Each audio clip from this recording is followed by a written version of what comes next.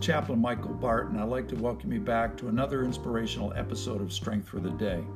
Today we will return to our study of a biblical prescription for the reduction of anxiety, episode number 10.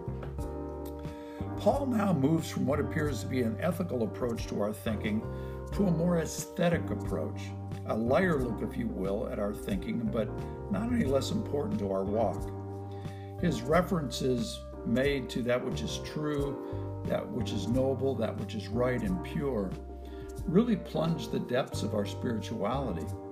But now his references to those things which are lovely, admirable, excellent, and praiseworthy are closer to the surface of our heart and provide a refreshing balance to the topic of our thought life. So let's focus on that which follows, that which is lovely and that which is admirable.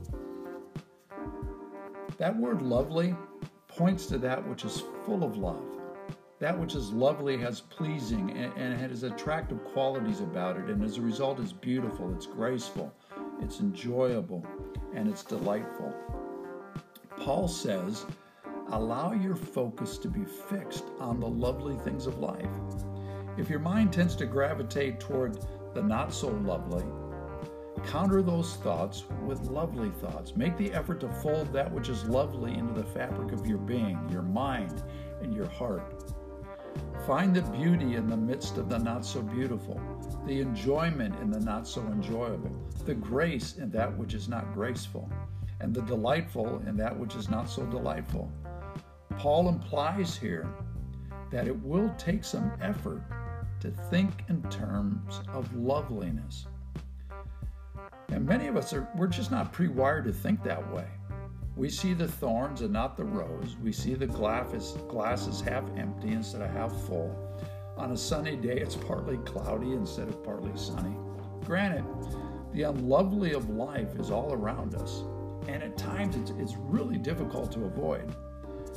Paul is not promoting here a putting your head in the sand kind of thinking, but rather a kind of thinking that intentionally thinks lovely things, because they do coexist right alongside the not so lovely. We just have to think it. It takes effort. Then he moves from his suggestion of thinking on lovely things and then thinking on that which is admirable. What is it that you regard with wonder, with pleasure, or with approval? What is it that you have a high esteem or respect for? What is it that awes your heart and mind? Something over which you just marvel at with a profound respect. Paul says, let your mind be consumed or filled with thoughts of wonder and respect for those things from which you derive God's pleasure. What is it in your life that you admire? What is it in your life that you regard with great esteem? Let your mind go there often, and as you do, you will discover and rediscover the immense blessing of God. Let me ask you this, are you having difficulty coming up with that which is admirable?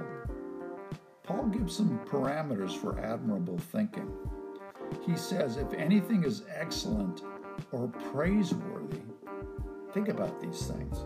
Verse 8, excellent is that which is associated with highest quality, exceptionally good or superb, far superior to anything else that may vie for a seat in the realm of existence. Paul says, that which is admirable is of the highest quality. It is the best. And you and I, we admire a lot of things.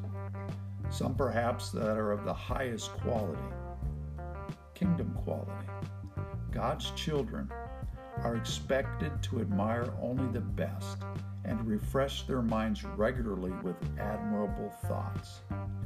Paul also states in conjunction with the character of excellence that admirable thoughts are cousins with thoughts that are praiseworthy in nature as well. While admirable thoughts consist of excellence and high quality, it also consists of thinking about that which is highly commendable and highly approved of. Paul seems to imply here that our admirable thinking consists of that which is excellent, and it doesn't occur in a vacuum. This component of our thought life actually reaches out beyond the heart and into the world in which you and I live. Our admiration must result in the quality of praise. We must approve in our hearts of that which is praiseworthy. There is action on our part implied here.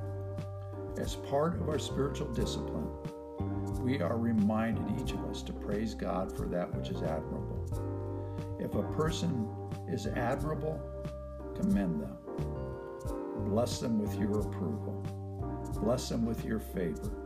Bless them with a good word or action. This is Chaplain Michael Barton, and I'd like to thank you once again for joining us for this particular podcast. And if it's blessed your heart or has done you a lot of good today, be sure to share it with someone else. Once again, I want to thank you for tuning in, and we'll see you next time on Strength for the Day.